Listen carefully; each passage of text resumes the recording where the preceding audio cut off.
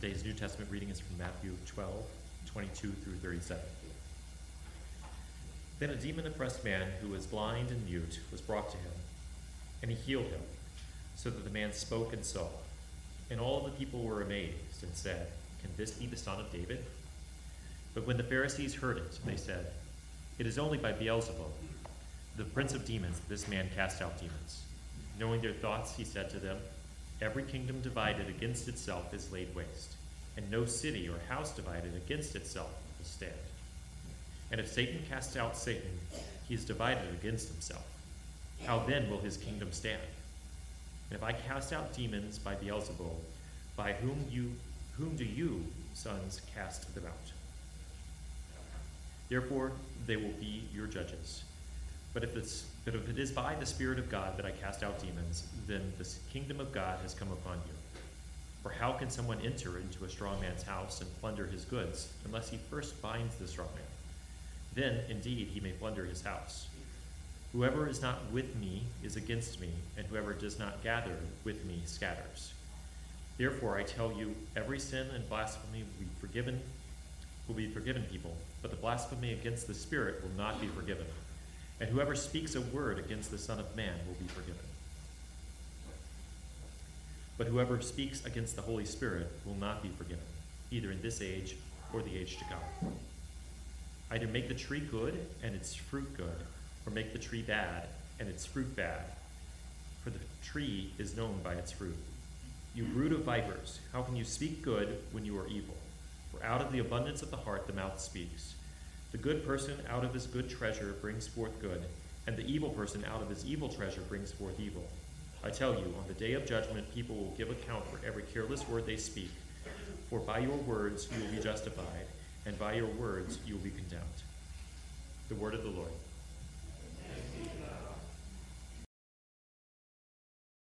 One Ancient Hope, it's good to be with you this morning, especially to celebrate the sacrament of baptism. And we do have a cupcake reception after the service downstairs. And not only is this a great time to fellowship, but this is a great opportunity to welcome these children into this covenant community. And today we continue our series in the Gospel of Matthew. And before we look at that text, let us come together before the Lord in prayer. God our Father, we thank you for your word.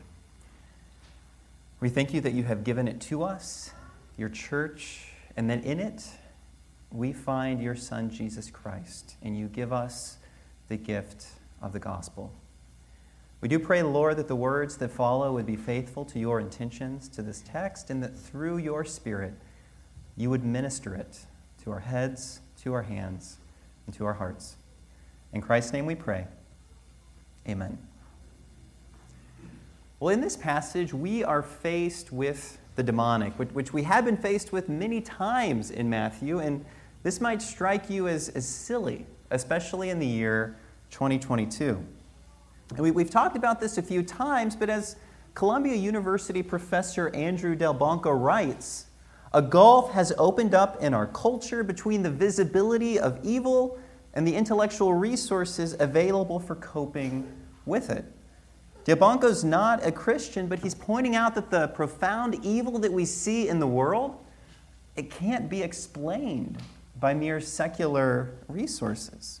He's telling us that we need something more than an appeal to conditioning or improper socialization or unhealthy psychological situations to explain things like mass shootings, to explain things like the atrocities we've heard about in Ukraine, and, of course, to explain the horrible concentration camps and genocides of the last century. You might call the demonic silly, but you can't say it's not serious. But there's more here. Because while this passage gives us resources to explain the evil that we see in the world, its main thrust is actually giving us resources to explain the good that we all long for.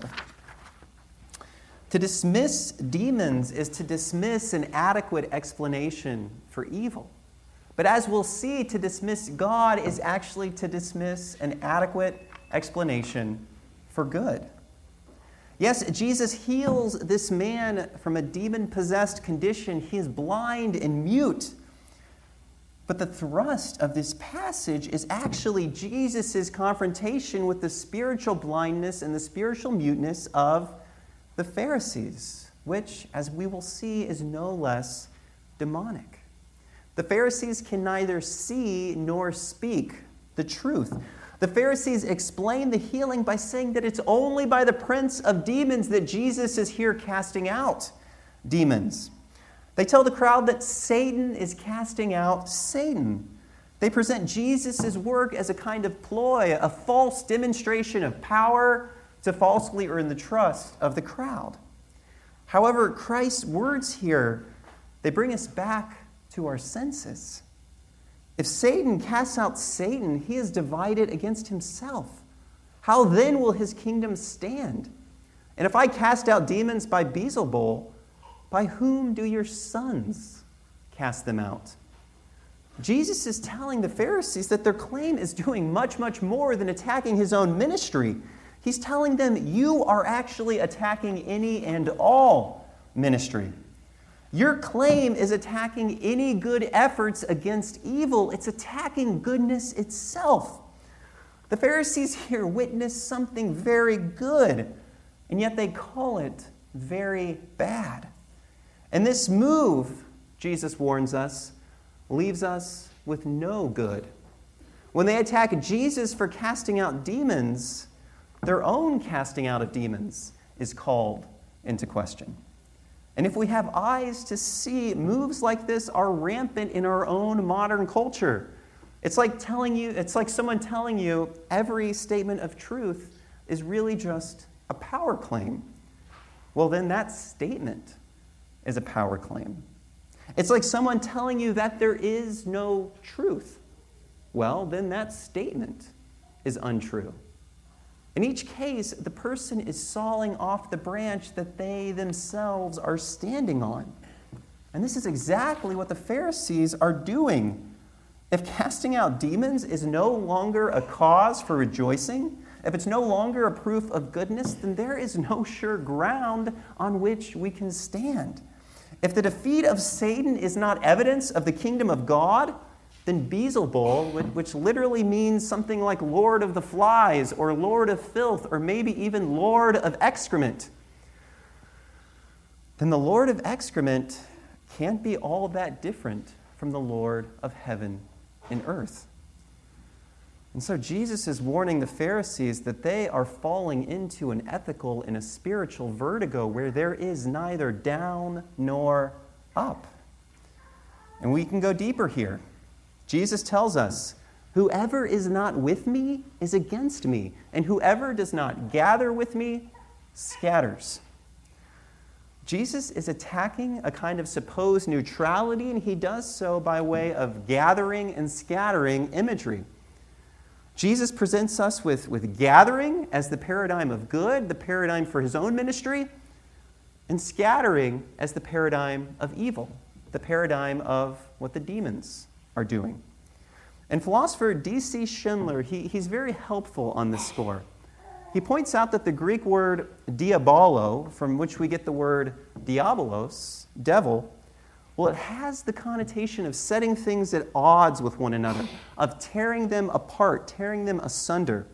It can mean to set at variance, to slander, to misrepresent, to deceive by false accusations, to divide, to set things at odds, or tear them apart.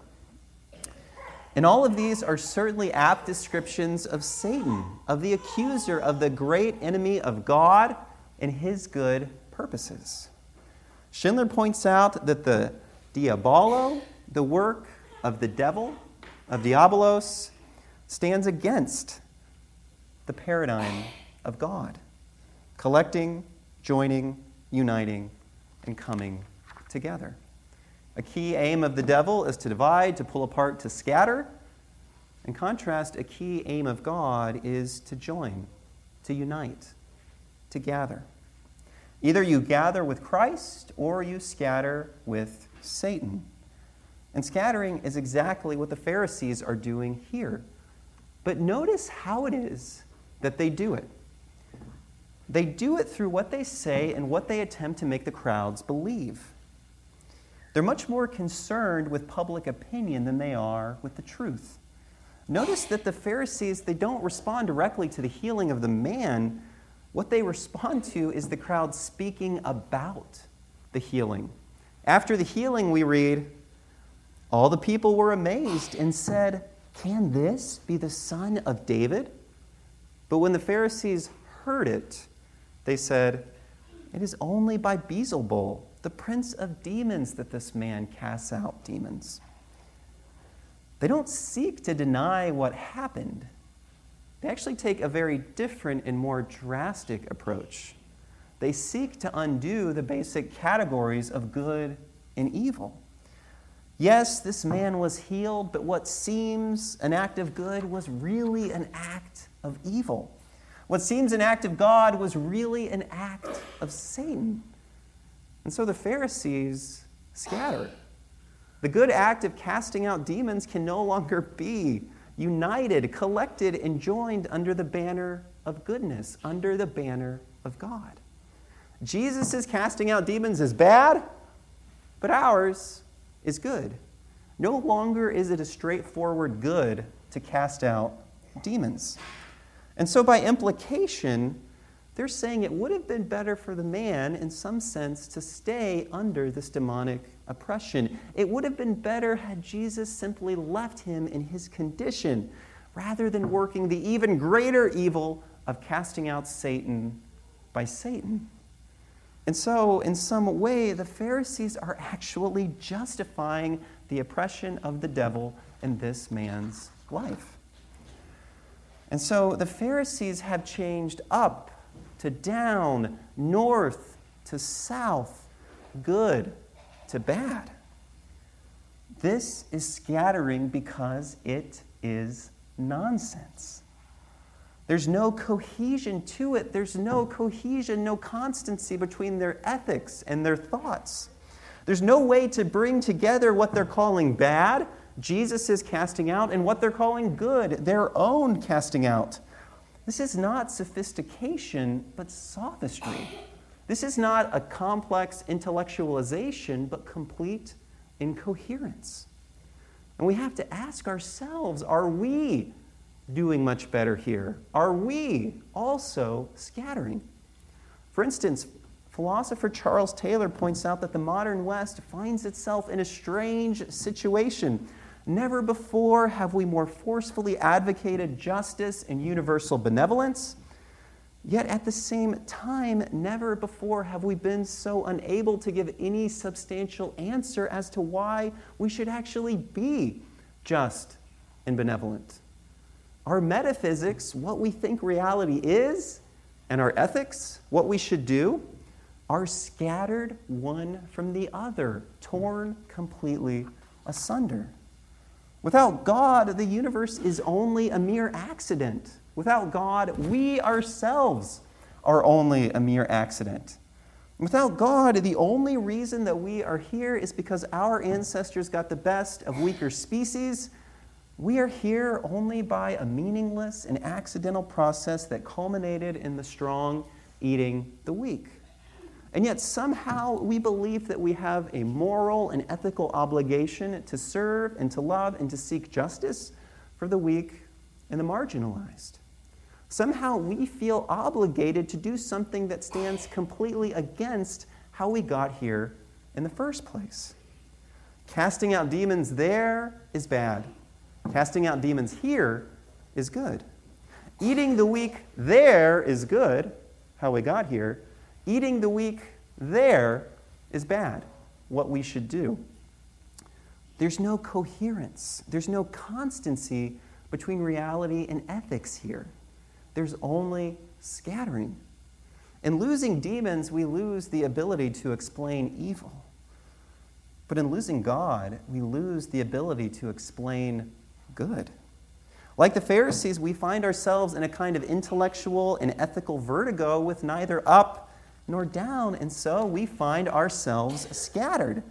We become a mess of contradictions that sets asunder the deepest parts of who we are. One day, we find ourselves exhilarated by the thought of ourselves as mere accidents of the universe.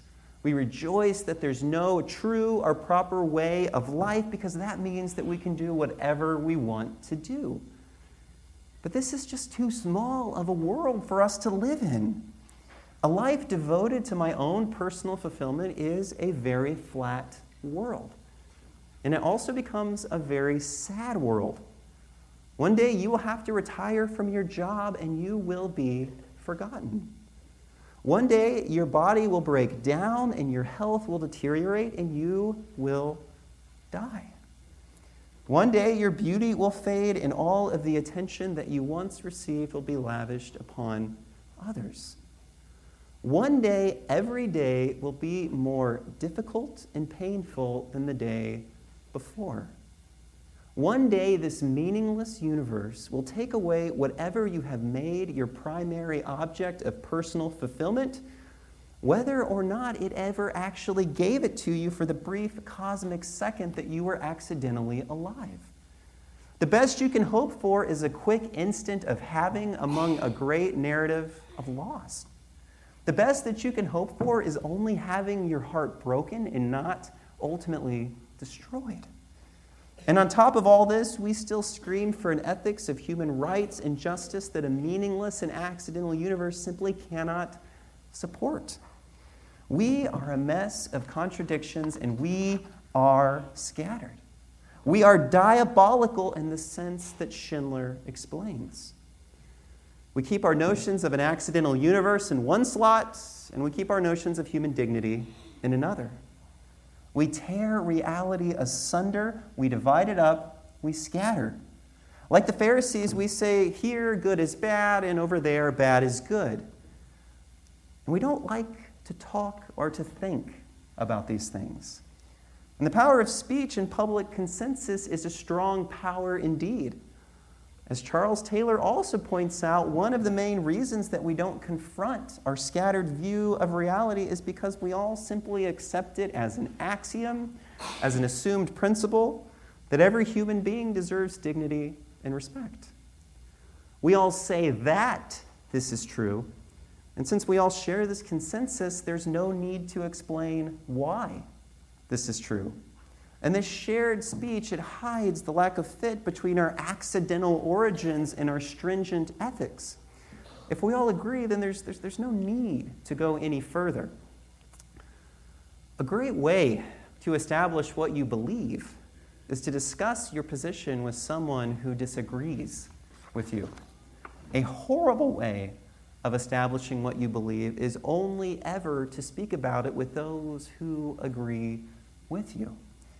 And Taylor is saying that this is what we are all doing as a society.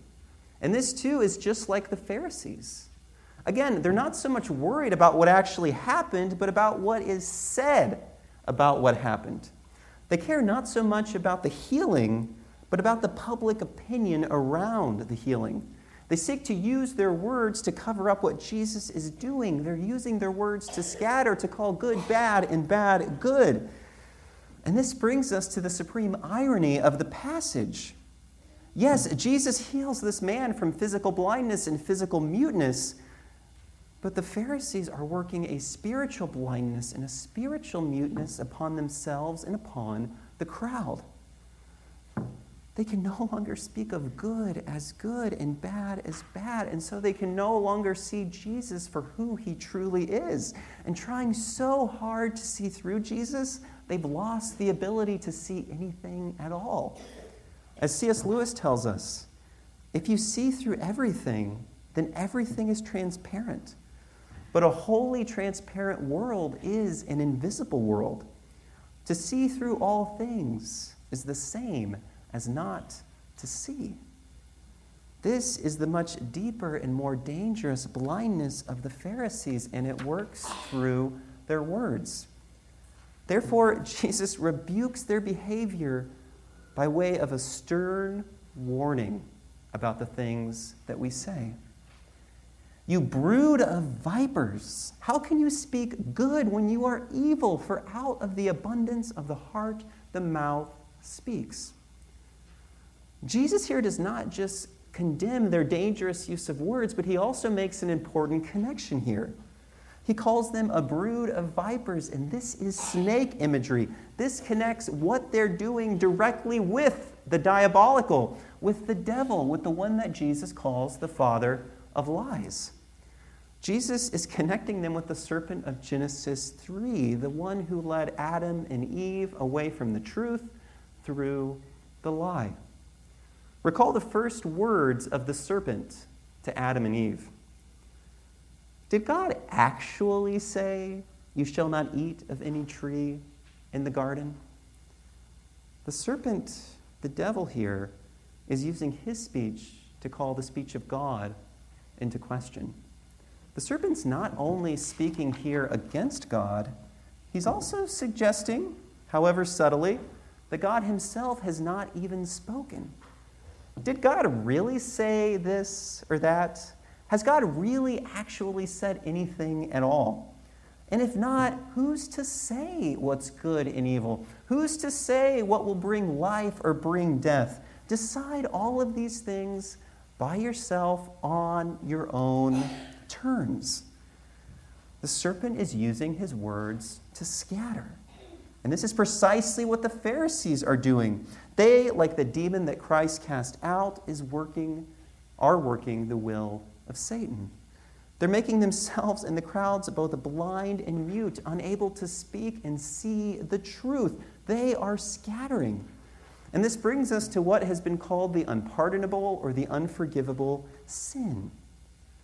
Jesus declares, "I tell you, every sin and blasphemy will be forgiven, but the blasphemy against the Spirit will not be forgiven." So what is this sin? And how is it that the Pharisees are on the road to committing it? Well, theologian J.I. Packer is helpful here. He writes, callousing one's conscience by dishonest reasoning, so as to justify the denial of God's power in Christ and the rejection of his claims upon us, is the formula of the unpardonable sin. Again, the Pharisees are doing their best by callous, dishonest reasoning to explain away the good works of God. An explanation that, as we have seen, eventually explains away all good. But Packer here also offers us wise pastoral counsel. He tells us, Christians who fear that they may have committed the unpardonable sin show by their very anxiety that they have not done so. If you are truly remorseful and repentant for your sin, whatever it may be, you have not committed the unforgivable sin. In fact, this sin is best understood not as a specific act, but as a hardened posture that rejects again and again and again God's good and gracious work of redemption. For instance, New Testament scholar Gary Burge, he says this of the sin, quote, "It's best viewed as a total and persistent denial of God's presence in Christ. Rather than a particular act, it is a disposition of the will." And a great picture of this is a scene from The Last Battle, the final book in the Chronicles of Narnia. A group of dwarves, they find themselves in a dark stable, and the great lion Aslan, the Christ figure in the book, he shows where the dwarves' calculating and suspicious and dishonest mindset has led them. Aslan sets a bountiful and sumptuous feast before them, and they eat it. But they're so hardened that they can't believe that this wonderful food and drink is anything other than what you would expect to find in a stable. And they tell one another, "Ugh, fancy drinking dirty water out of a trough that a donkey's been at." And so they drink the finest wines, but they think that they are simply drinking dirty donkey water. As Aslan explains of their situation, they have chosen cunning instead of belief. Their prison is only in their own minds, yet they are in that prison and so afraid of being taken in that they cannot be taken out. And this too is the position of the Pharisees. The very kingdom of God, as Jesus tells them, has come upon them. But they reject it as something worse than dirty donkey water. They deem the very kingdom of God as the kingdom of flies, of filth, of excrement, of Beelzebul. And if the Pharisees continue in this hardness, they will commit the unforgivable sin. And so the unforgivable sin is best understood as not asking for the forgiveness that's freely offered in Christ. To reject this forgiveness is to reject everything that God has done to give us, to offer us forgiveness. It's to reject all that God has done for us in Jesus Christ. Again, the work of Christ is the work of gathering, of uniting, of joining, of bringing together, of making whole. And it undoes the scattering of Satan. Because remember, how does Satan begin his work of scattering? By tearing asunder humanity from God. This is exactly what he does in Eden. The human without God is not whole. The human without God is scattered. The human without God cannot make sense of the world. As we have seen, the human without God is a mess of contradictions. And the very deepest contradiction of all is our relation to God. We long for God. We long for goodness. We long for meaning in a cruel world. We long for the deepest desires of our hearts to be fulfilled. We long to know that we are not mere cosmic accidents. We long for God. But if we are honest with ourselves, this is a terrifying prospect. To long for God is to long for perfect goodness. But to long for perfect goodness is to know just how short we have fallen of it. We cannot long truly for perfect goodness, for perfect justice, without acknowledging all the ways that we are not good, all the ways that we are not just. C.S. Lewis captures this dynamic well. This is a bit of a long quote, but it's a good one. It's right at the heart of this matter. Lewis says, "This is the terrible fix we are in. If the universe is not governed by an absolute goodness, then all of our efforts in the long run are hopeless. But if it is, then we are making ourselves enemies to that goodness every day, and so our case is hopeless again.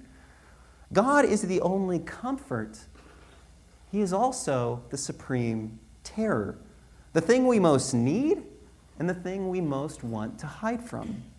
Some people speak as if meeting the gaze of absolute goodness would be fun. They are still only playing with religion. Goodness is either the great safety or the great danger, according to the way you react to it.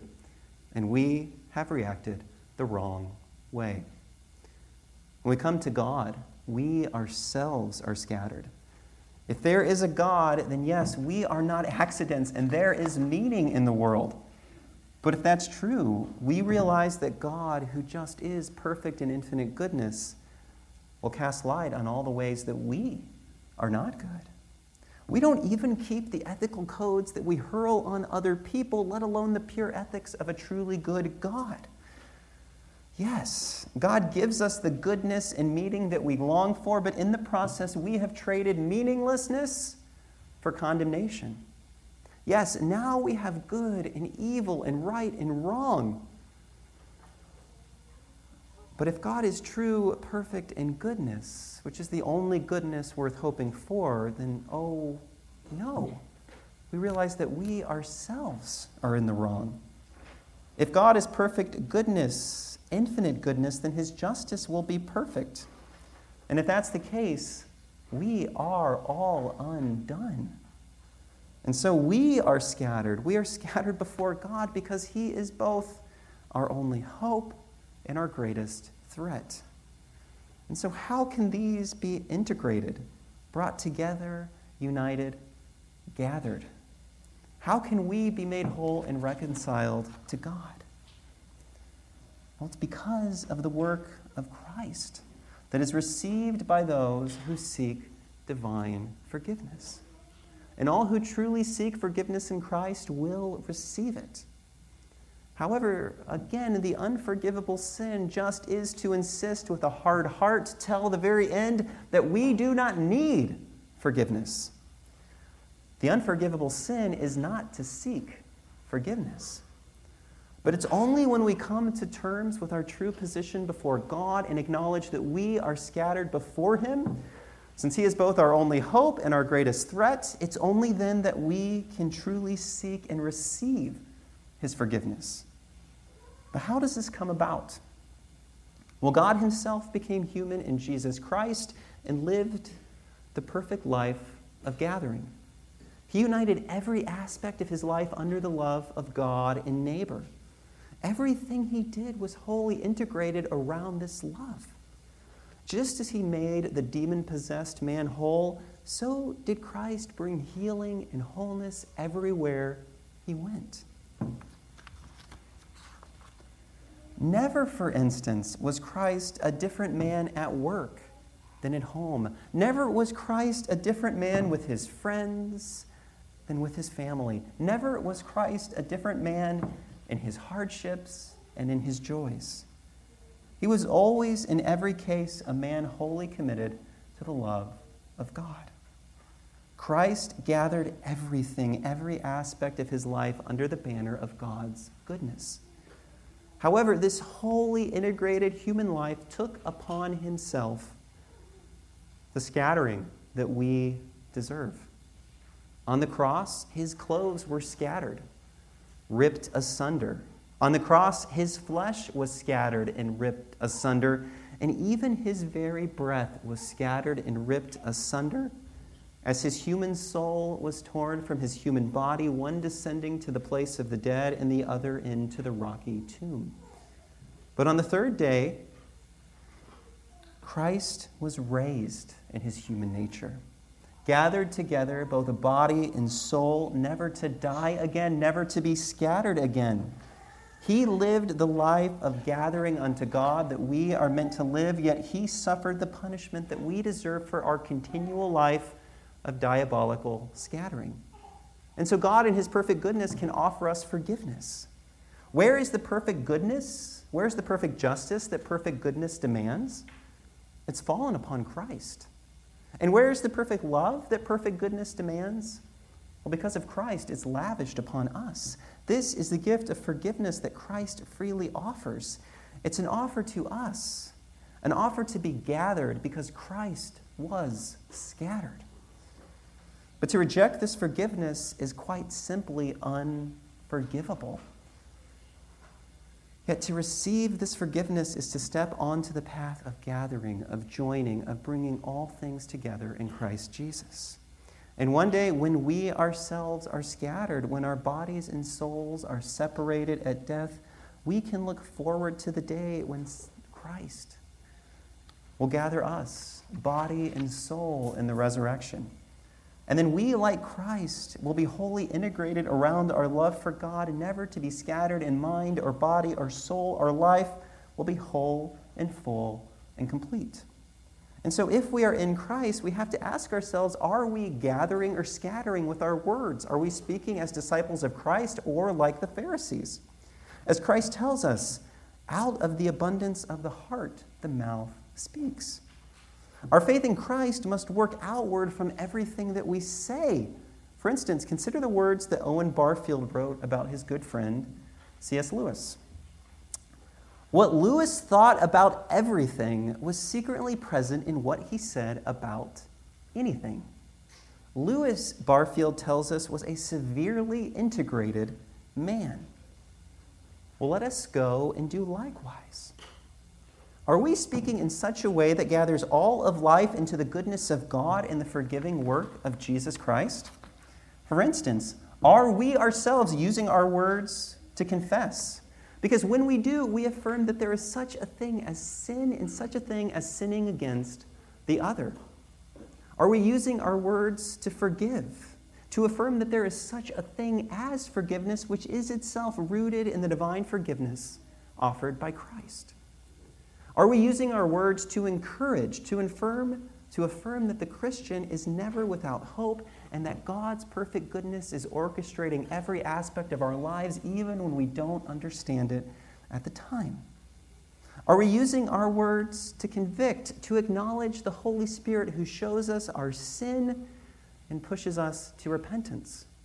Are we as a church using our words to console, to affirm the reality of Christ, the great high priest who has himself experienced all of the deepest miseries of this world and so can pray himself for us with the deepest compassion?